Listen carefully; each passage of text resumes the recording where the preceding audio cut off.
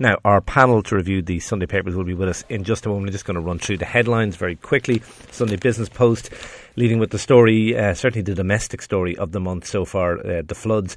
Flood warning, 30,000 at-risk homes won't be protected. This is an OPW report identifying 70,000 Irish homes as potentially at risk of flooding by rivers or the sea, which seems like the bad planning decisions of the last 30 years. The chickens coming home to roost, it would appear on that, and with dreadful consequences for the people who live in those homes. The Sunday World leading with the story of Jason Corbett, a gentle giant, is the headline. Mum of Jason's first wife speaks out and wants the truth told about murdered dad, is the sub-headline. The Irish Mail on Sunday leads with Irish Water's €20,000 a day on consultants, and that's on top of John Tierney's infamous 86 million, the headline says. The story by Ben Haas says Irish Water spent almost 20,000 per day on consultants in the first 8 months of 2015. That's on top of the 86 million it initially budgeted for external help to set up the company. The Sunday Times, no charge for drink driving Mayor OD. Story by John Mooney says that Jerry O'D, the Fianna Fáil Metropolitan Mayor of Limerick, will face no charges for drink driving despite overturning a car while driving under the influence of alcohol. They also have a photograph of a protest in Cologne yesterday by basically over to express anger over the sex attacks on women by men suspected to be migrants. I think there were clashes, certainly verbal clashes, between right-wing and left-wing groups at that. Labour vows harsh cut to state debt is a story by Stephen O'Brien. Interesting story. Labour it would seem are the new party of fiscal rectitude. The Labour Party pledging to cut the debt to GDP ratio by almost 30% in the next 5 years, putting a strict debt brake into its general election manifesto. Sign of the changing times. Gardaí move to avert radicalisation is also a story by John Mooney on that front page, saying Gardaí have set up a programme to identify young Muslims who may be vulnerable to radicalisation. It sounds like a sensible policy. Just lastly, the Sunday Independent leading with a similar story, or a story arising out of that. It's a poll they've done. Poll, terrorists hide among our refugees. 43% say we're taking in too many migrants. 59% concerned that terrorists are among them. And huge urban-rural split, fears of Paris-style attack. OK, here to review the Sunday papers is Health Minister Leo Varadkar, Renewal Leader Lucinda Creighton, and Terry Prone of the Communications Clinic. Terry, I might just start with you first, as I suppose the communications expert among us. What happened in Germany in the last week was extraordinary, because, I mean, these attacks are horrific, there's no doubt about it. But there was a kind of a cover-up, and there was a fear of upsetting people, and the fact that the men who carried out that now clearly have come from a North African Muslim background, that was covered up, including by some of the media, for fear of offending people. But what's fascinating is that social media is supposed to be the one unmediated source of data on everything that's instantaneous, that's simultaneous, and yet in this instance it didn't come through, and mainstream media is now being blamed for a cover-up. But the whole thing is so bizarre. The fact that there were in Cologne 140 police officers only, even though 1,700 were on duty on other celebration days. There have been now 379 cases actually taken in relation to this, 2 of them of rape. And if you juxtapose that with the number of police officers who were on duty at the time, it just seems totally bizarre. But the communication deficit then goes further, because first of all, the police did not seem to get how unacceptable their deployment had been, and the end result is that the top policeman is gone. And secondly, the mayor, female, basically came out and said that women on celebratory nights need to keep men at arm's length or something, was it? She said they need to keep men at arm's length. They need to be surrounded by men, and this despite the fact that many of the women who were assaulted were with the men who tried vainly to defend them. And she was basically blaming the women and suggesting that the aggressors were not totally at fault. It was an outrageous communication, but the whole thing is still inexplicable and bizarre. It doesn't add up, the entire thing. Lucinda Creighton, does it have the potential? I mean, it shouldn't change the debate in many ways, but we know events do change debates, even when they shouldn't. Does this have the potential to change the debate across here? Because some people will say, and perhaps not unreasonably, that they had been warning about the potential for this to happen, and that in this kind of liberal feel-good move to do good, that these fears were sort of brushed under the carpet. Of course it has the potential to change the debate, and in a sense the debate has already changed, because I mean a number of months ago, particularly after a little boy was washed up on a beach and that photograph went viral on the front page of newspapers, everybody was saying, we should open the doors, we open the gates, allow all of these refugees in. I detected very quickly, within a couple of weeks, that sentiment was changing, and that the initial sort of, I suppose, emotional response changed into one that was a little bit more circumspect. 43% of people, according to the Sunday Independent poll, believe the number we have taken in of refugees, which doesn't seem like a lot in the face with 4,000, they believe that's too many. Yeah, I suppose I'm not surprised by that. I think, I'd always question how these polls are conducted as well, and the nature of the questions. They're generally quite leading questions, but it is Millward Brown, a respected polling company. Sure, but respected polling companies do often poll with leading questions. I mean, let's be clear. I think that there's a risk that, on the one hand, we become overtaken by the emotional, and that's very easy to happen, but equally that we as a society use events like Cologne and the other cities in Germany to completely turn the debate on its head and start shutting down the debate. Yeah, the danger is, though, that is a danger. Yeah. But the danger on the other side is that it will feed bigotry, xenophobia, racism. Yeah. If you try and cover up what happened. And that seems to be what happened in Germany. That's exactly what appears to have happened, which is quite bizarre, because you can, in the age of the internet and of social media, you can't cover these things up, nor should you. And if there is an issue, it should be brought to light. I think that we have to try to avoid being led simply by sentiment on this issue, and I think we have to try and have a coherent response. What's gone wrong over the last year or so is that the European Union has not had a coherent response. We saw Germany and Angela Merkel going out on a limb. Arguably, her intervention, while very well intentioned, caused unintended consequences and quite negative consequences, because it was essentially saying to anybody who wanted to come from Syria and that part of the Middle East to come on over, and the doors are open, and if you get here, if you make it, you'll be allowed to stay. And I think that we have to, I don't think it's xenophobic or unreasonable to say that there should be screening, and there should be a process and mechanism in place to ensure that refugees are genuinely refugees, not just economic migrants. And there has to be a mix. Obviously there's a mix, and I think that in a sense there has been an attempt to silence anybody who questions the kind of complete open door policy. I think it has to be open door, but it has to involve screening, and it has to take into account security issues, but also the kind of cultural issues that are emerging in Germany, and they're only going to heighten, in my opinion. Varadkar.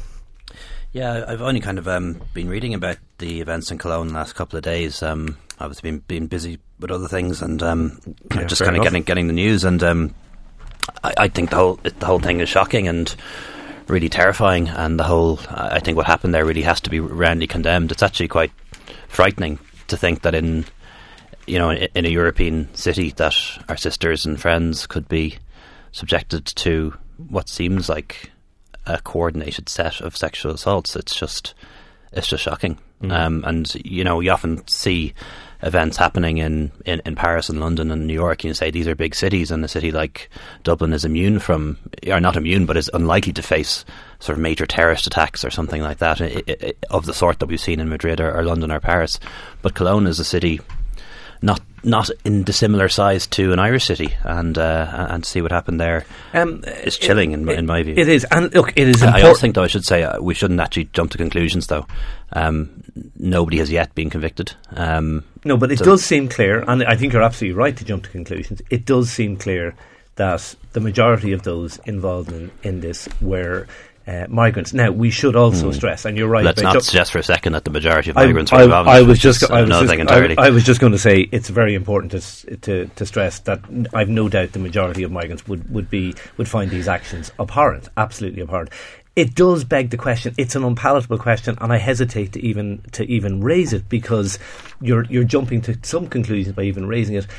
Have we underestimated the cultural differences that exist between people who live in Europe and who've lived here for a long period of time and people who are coming here from different parts of the world?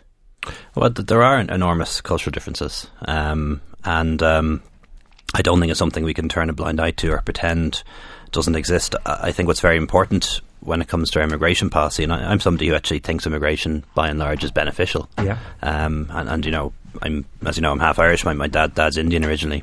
And I am in charge of a health service which is heavily dependent on migrants and doctors and nurses from overseas. So I'm somebody who actually believes that immigration is good for our economy and good for our society, but it's also something that needs to be controlled, and we do need to accept and understand the fact that cultures are different in other countries, and people will actually come to Ireland and do come to Ireland to work and live, but will actually look down on our culture and look down on our freedoms and our liberalisms and think that they're wrong.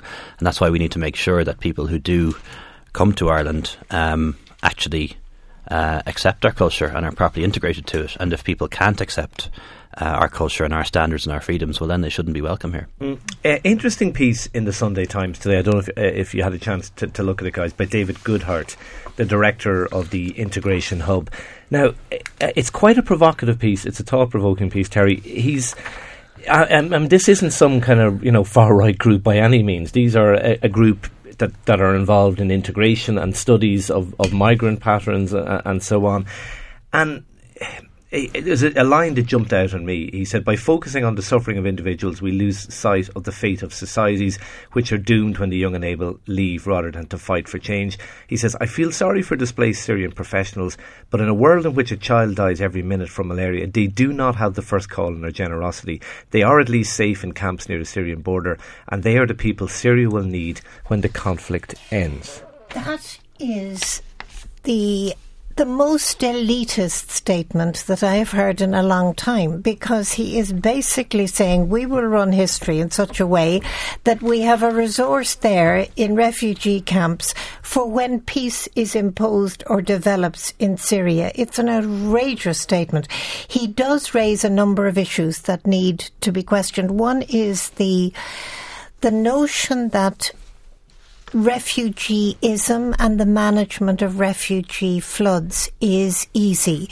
Of course, if you have a situation where the majority of refugees making it to other countries are young males, that in and of itself skews the demographic in that country, whereas if families make it, it's in some ways a better mix. Distributing refugees throughout a country rather than concentrating them in a particular area has benefits for the receiving country, but there would be many people who would say, well, maybe it's better for refugees to be in some kind of groups, remembering that in the 19th century there were actually Gaeltachts in Philadelphia because Irish people did like to go together. What I don't like about this piece, Shane, and I appreciate that he's not overtly right-wing, I don't like a piece that repeatedly talks about the lobby group, the refugee lobbyists, because I don't think that we need to caricature characterise each other in that kind of way. This is an international problem. Tony Allen Mills in the Sunday Times has done an absolutely beautiful piece where he talks about the issue that you've raised, about the debate shifting, and he says the debate has shifted in Germany to sexism, racism, and what one politician called the social romanticism implicit in Angela Merkel's moves. Now, those are interesting issues that we have to deal with, but we have to deal with them anyway. Refugees are simply the catalyst. Listen, David Goodhart's argument, he actually says he would narrow the definition of a genuine refugee to the most vulnerable, not so many able-bodied young men.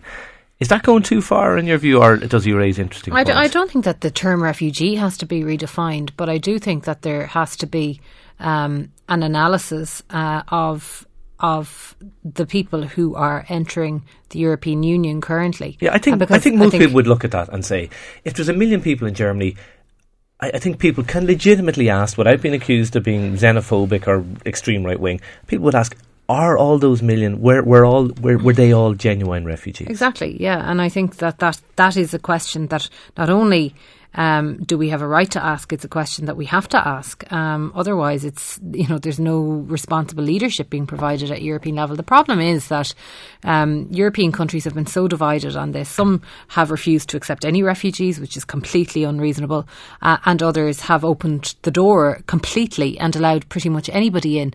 And that obviously causes huge problems then. It puts pressure on the Schengen zone because those entrants to Germany and to other countries are entitled to travel wherever they want throughout the European Union, essentially.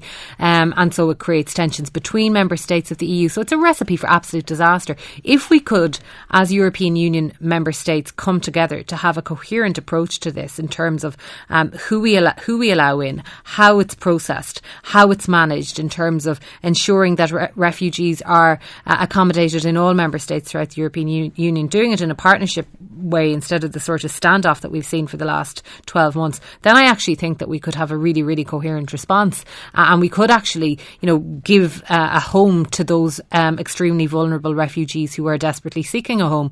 But instead, what we've seen is an absolute nightmare. It's an absolute disaster, and Cologne is just a symptom of that, in my opinion. Leo Varadkar, your old cabinet colleague Pat Rabbitt is writing about this today as well. He talks about the, as Lucinda was saying, the very uncoordinated approach from Europe and the poor approach from Europe to this issue. Do you go along with that?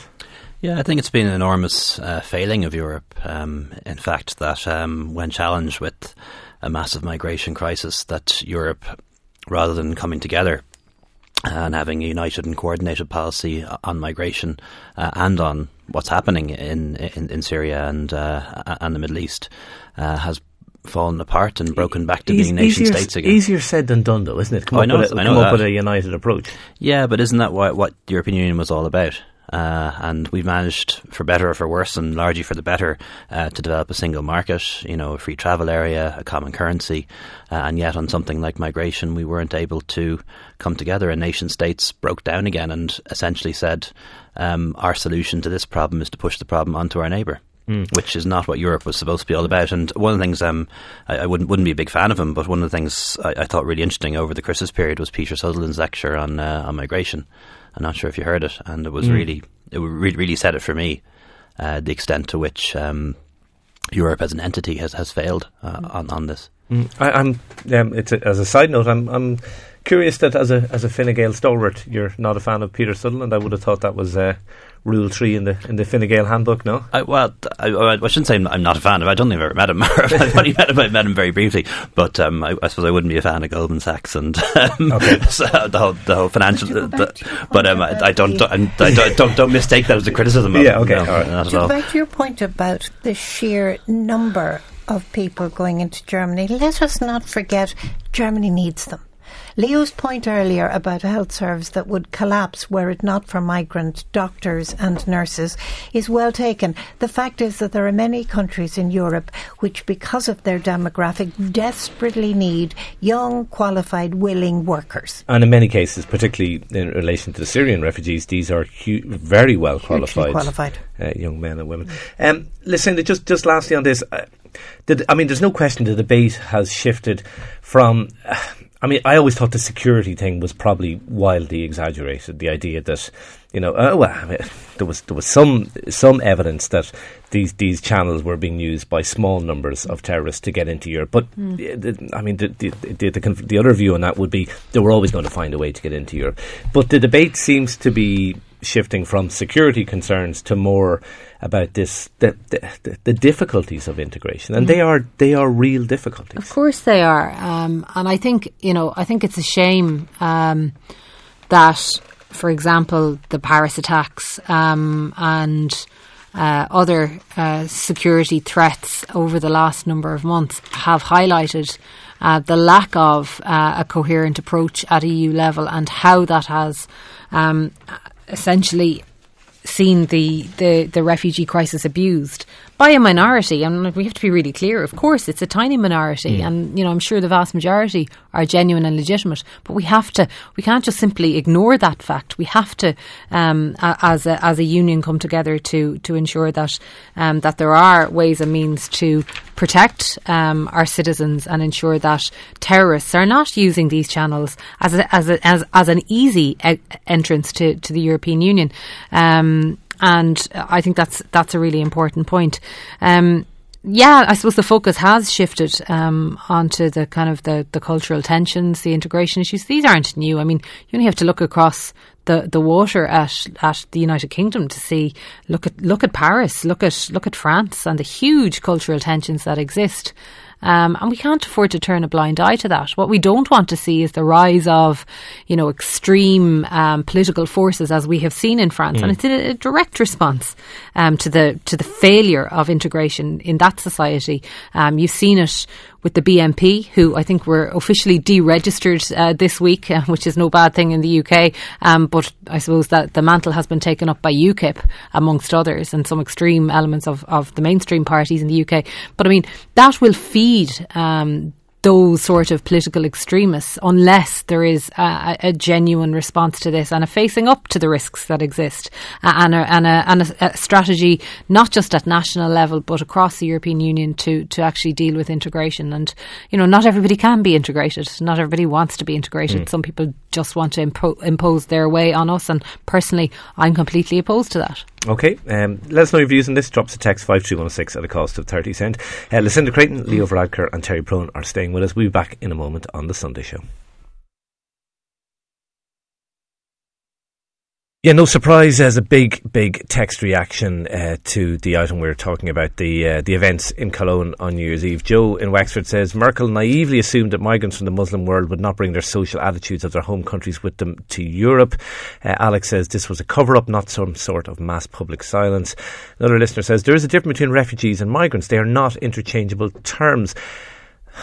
Yeah, except all refugees are migrants. I don't think there's nothing wrong with saying somebody's a migrant. I don't think it's a dirty word, and it certainly shouldn't be a dirty word. Many of our friends and family have been migrants in the past, even economic migrants. So there's nothing wrong with that. Pat in Dublin says, Shane, you say the incidents Cologne should not change the debate about asylum seekers. What type of comment is that? Why shouldn't those incidents be part of the debate, as if we have a debate? Anyway, you and the media have a chat about asylum seekers every now and then when some crisis arises. There's no meaningful debate about it at all. Well, Pat, I think we had a fairly meaningful debate on the issue then. I didn't mean to suggest it shouldn't be part of the debate. I don't think it should form entirely the debate, the actions of a minority. But you're absolutely right. It has to be included and it has to be discussed. Peter says, well done, Shane, about time. Someone in the media asking hard questions. Johnny in Kilkenny says, I was in Cologne on New Year's Eve a couple of years ago. It was mayhem. Thousands of drunk people throwing fireworks at each other. One of the girls we were with was groped. That was 10 years ago, before the refugee crisis. Not excusing what happened, but the general mayhem that surrounds New Year's Eve in Cologne might explain why the story was slow to get out.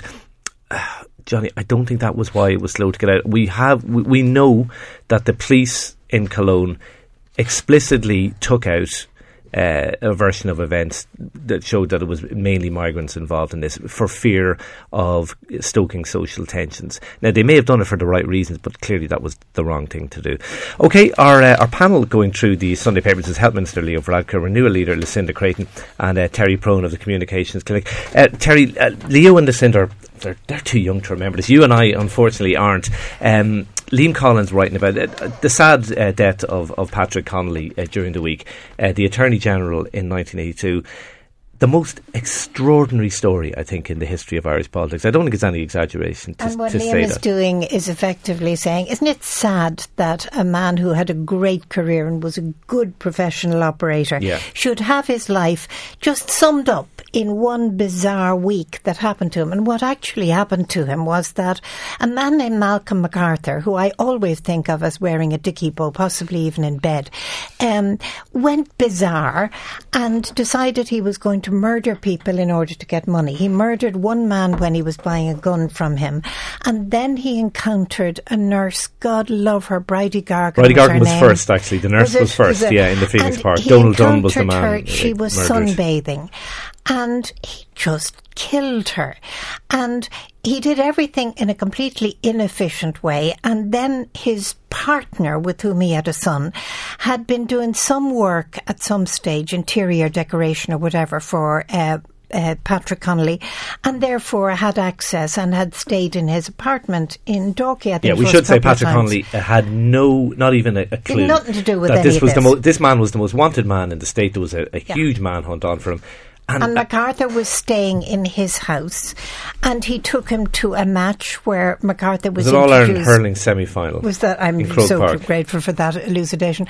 And he was introduced to the then, I think, Garda Commissioner, or maybe the assistant Garda Commissioner. If you saw it in the film, you'd say, look, come on, this is ridiculous. It couldn't happen. And God love Patrick Connolly. He then went off on his holidays, as people do, and it never struck him to say to the then Taoiseach Charlie Haughey, this man has been arrested in my actual apartment. Well, there was a suspicion that he told Charlie Haughey. Charlie Haughey was in Inishvickalawn at the time, and there was a... Might not have been... Well, euphemistically, it was a bad phone line, I think, is the euphemism that might be used. And then Charlie Haughey, or one of his spin doctors, came up with this description, which was absolutely accurate. He summed up the weird sequence of events that effectively brought down an Attorney General who was completely innocent as grotesque, unbelievable, bizarre and unprecedented, all of which it was. But what's his name? The Labour... Conor Cruise O'Brien came up with pulled the whole lot together in an acronym as GUBU, and then GUBU became part of our national currency from then on. It's an extraordinary story. Lucinda Creighton and Leo Varadkar were only knee-high to a grasshopper at that stage. The two of you guys, though, I mean, you mightn't remember this story, but you're certainly the focus of the Sunday papers today. You can hardly turn a page without seeing either of you. Leo, it's been a sort of a challenging week for you, I think it's fair to say. Calls for your resignation. Some criticism of you, as you might expect, across the papers today.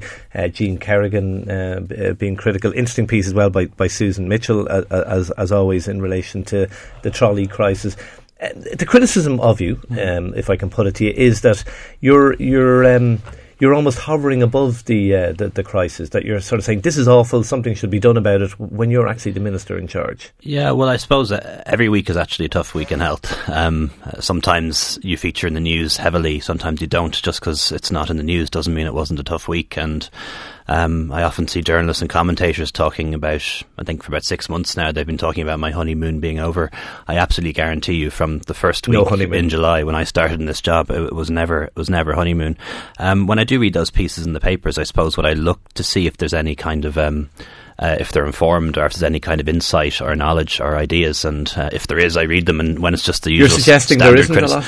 Well, a lot is just the standard stuff, you know. The minister's in charge, he must sort it now and bring back matron and get rid of the managers and hire loads of more doctors and nurses. And of course, you know, in the real world, and people actually deal with health and manage health and know about health policy, know it's very different to that. But to respond to the criticism I think I suppose what I do in one level is I don't pretend there isn't a problem. So, you know, accept that overcrowding is unacceptable, that it's indefensible, and that it's going on too long. And when you do that and you call it as it is, you then get criticised for being a commentator. So maybe moving on from that, let's actually talk about the things that have been done in the last year. So we've really tried to tackle the issue on 4 levels. First of all, greater investment in primary care, particularly putting in place community intervention teams, nurses who can look after patients in the community in nursing homes, do their bloods, give them IVs, watch their wounds, make sure they don't have to go to hospital in the first place. Get to the other thing there, if you don't mind. The second thing is greater investment in social care, more nursing home places, home help, home care packages and community hospitals.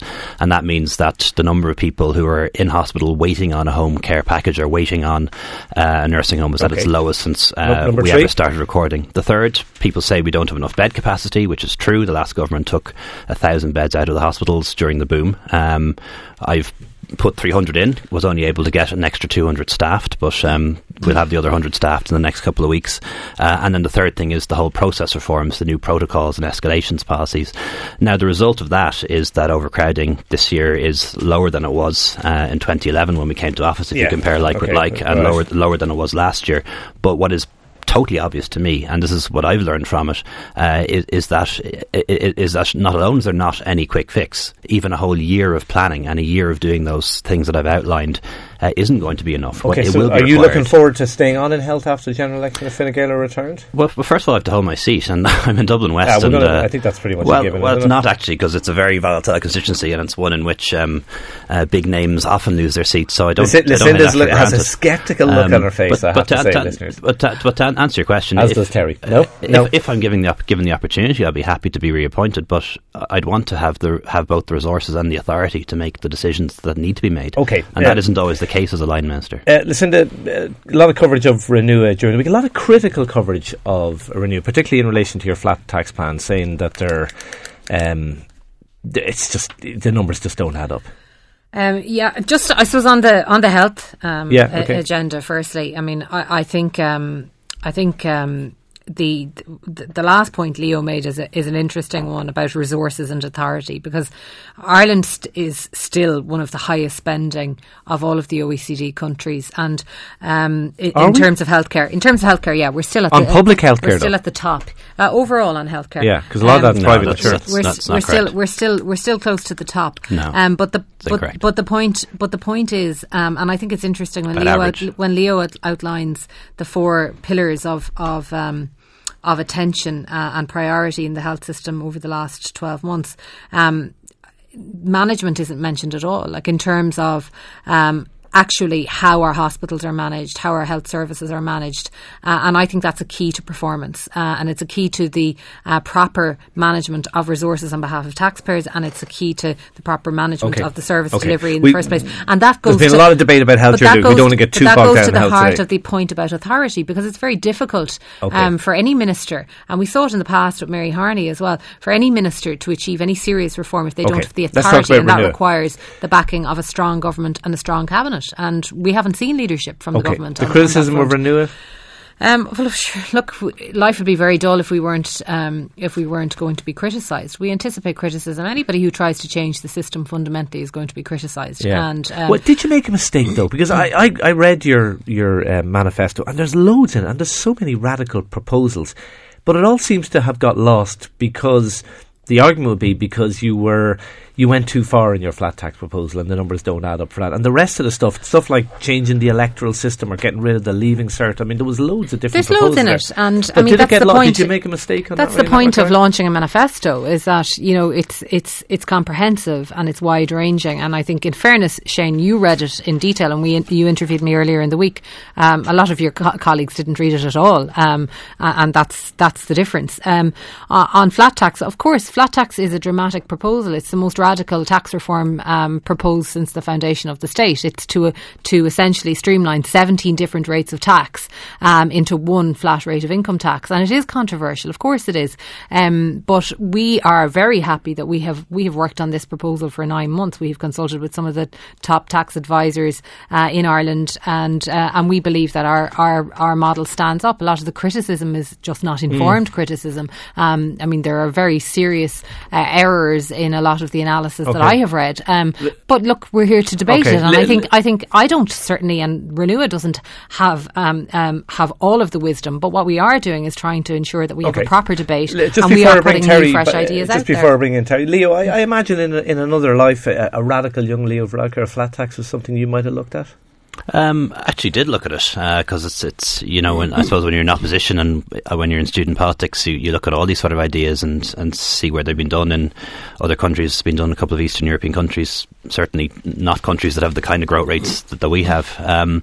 And the research indicates that it is unfair because it means that the very wealthy pay the same percentage tax. Well, it depends where the minimum income is set, doesn't it? It does, but look, we won't get too bogged down. Even leaving aside minimum incomes, it means that somebody earning 50 grand pays the same percentage marginal rate as somebody on 100 grand, which is the case now, but is actually to me is unfair. Okay. Can I ask you, because I mean then there's also the fact that at 23%, which is the proposed rate, that leaves a 3.5 billion euro hole, which Renua say will be filled by the growth economy. Just because we're running out of time. But what reputable economist or tax analyst will stand over that claim? Okay. Well, actually, KPMG, which is one of the top tax advising companies in the state, has published an independent report, which we did not commission, which is completely independent of Renua, which analyses it and looks at the broad and the dynamic impact of introducing a flat rate of income tax of 23%, and that has just come out in the media over the last 2 days, and I think that shows very robustly that a flat tax can and will work. And actually, where flat tax has been introduced in every single country, bar none, in every single country, tax revenues have actually increased rather than declined. So we're very happy to stand over it, and there are plenty of economists in the country like Jim Power, like Constantine Gurdjieff and others who have looked at our analysis, who've looked at our data and think it's absolutely robust. You and Lucinda were good pals in college, I think I'm right in saying. Would you welcome having Lucinda at the cabinet table as the Renua watchdog barking, snapping around Fine Gael's ankles after the next election? Well, I don't know about a watchdog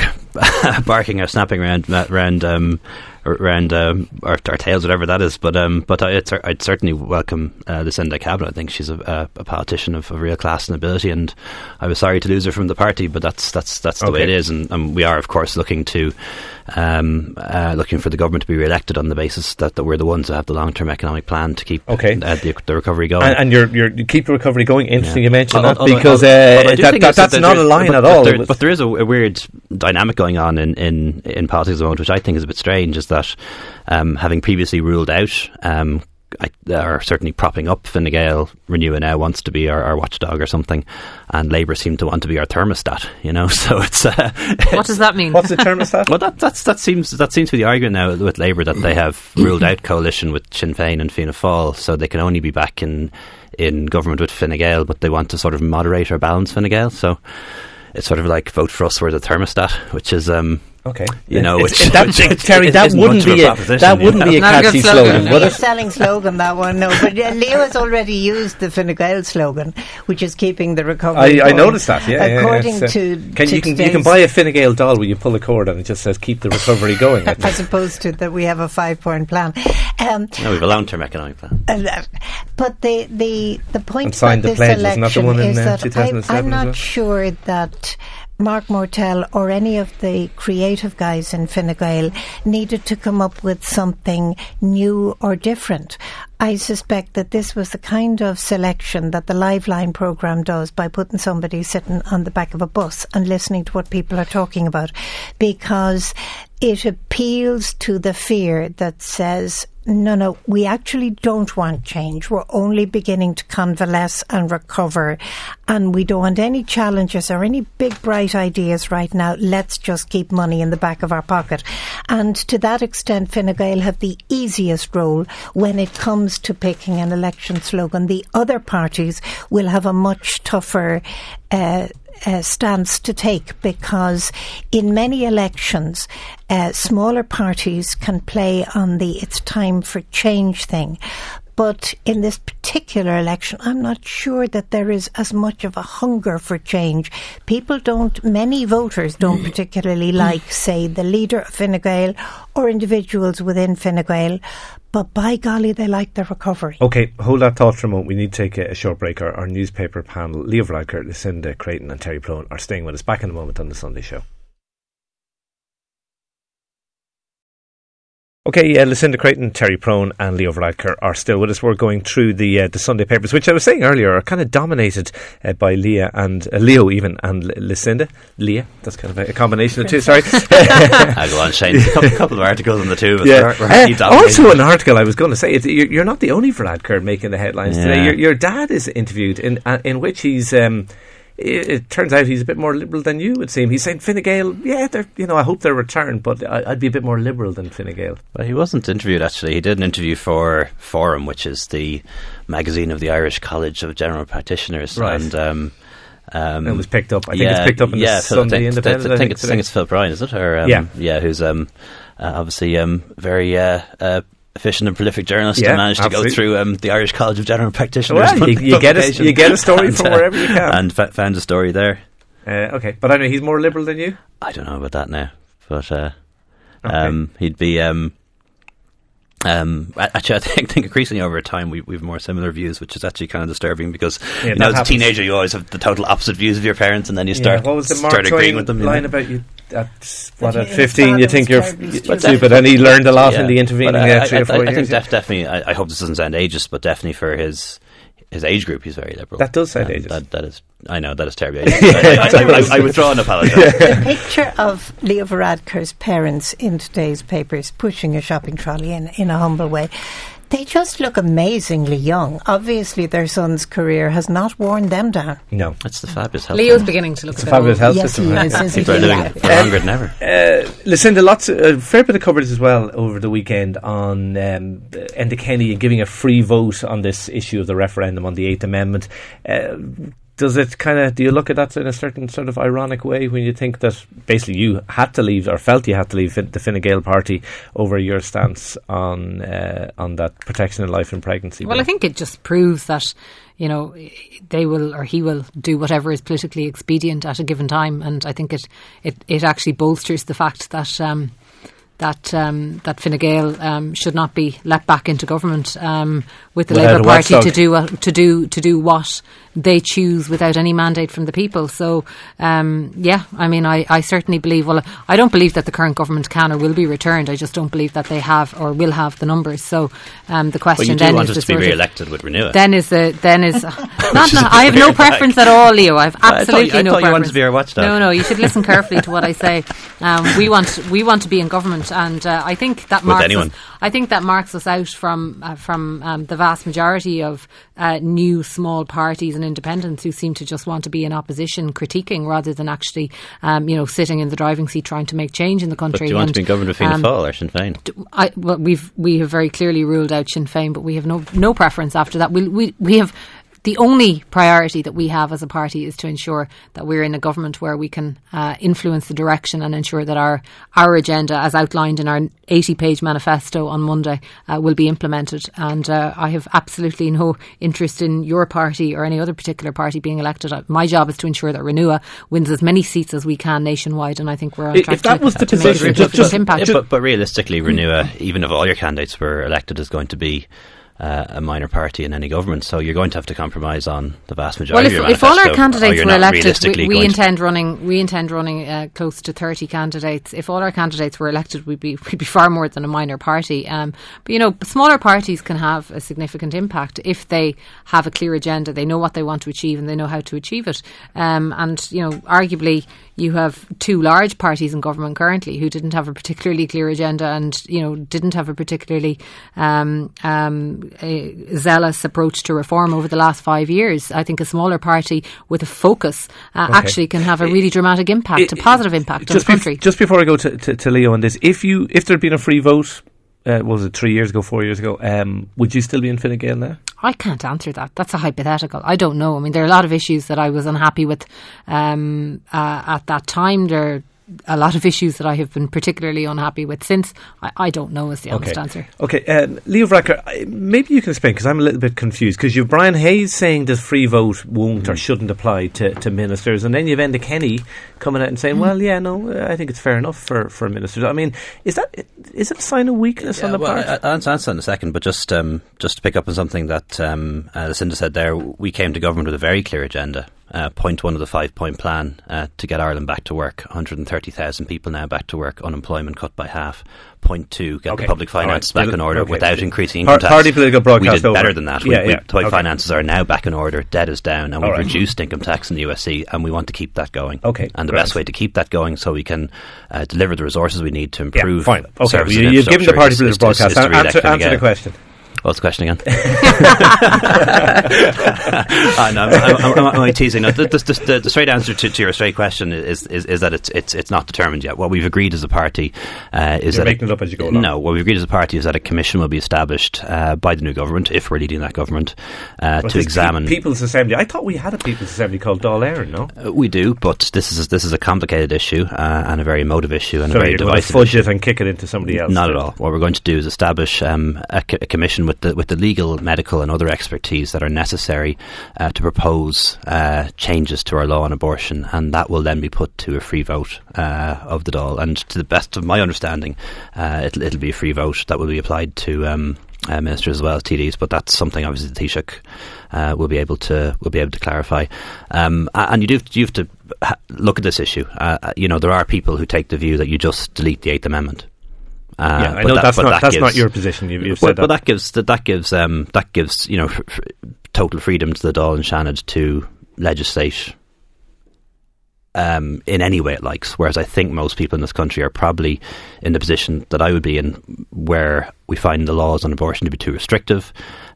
We should allow for abortion in certain circumstances, but we shouldn't give the Oireachtas total authority to allow for abortion on request or on demand, which is what is the case in other countries.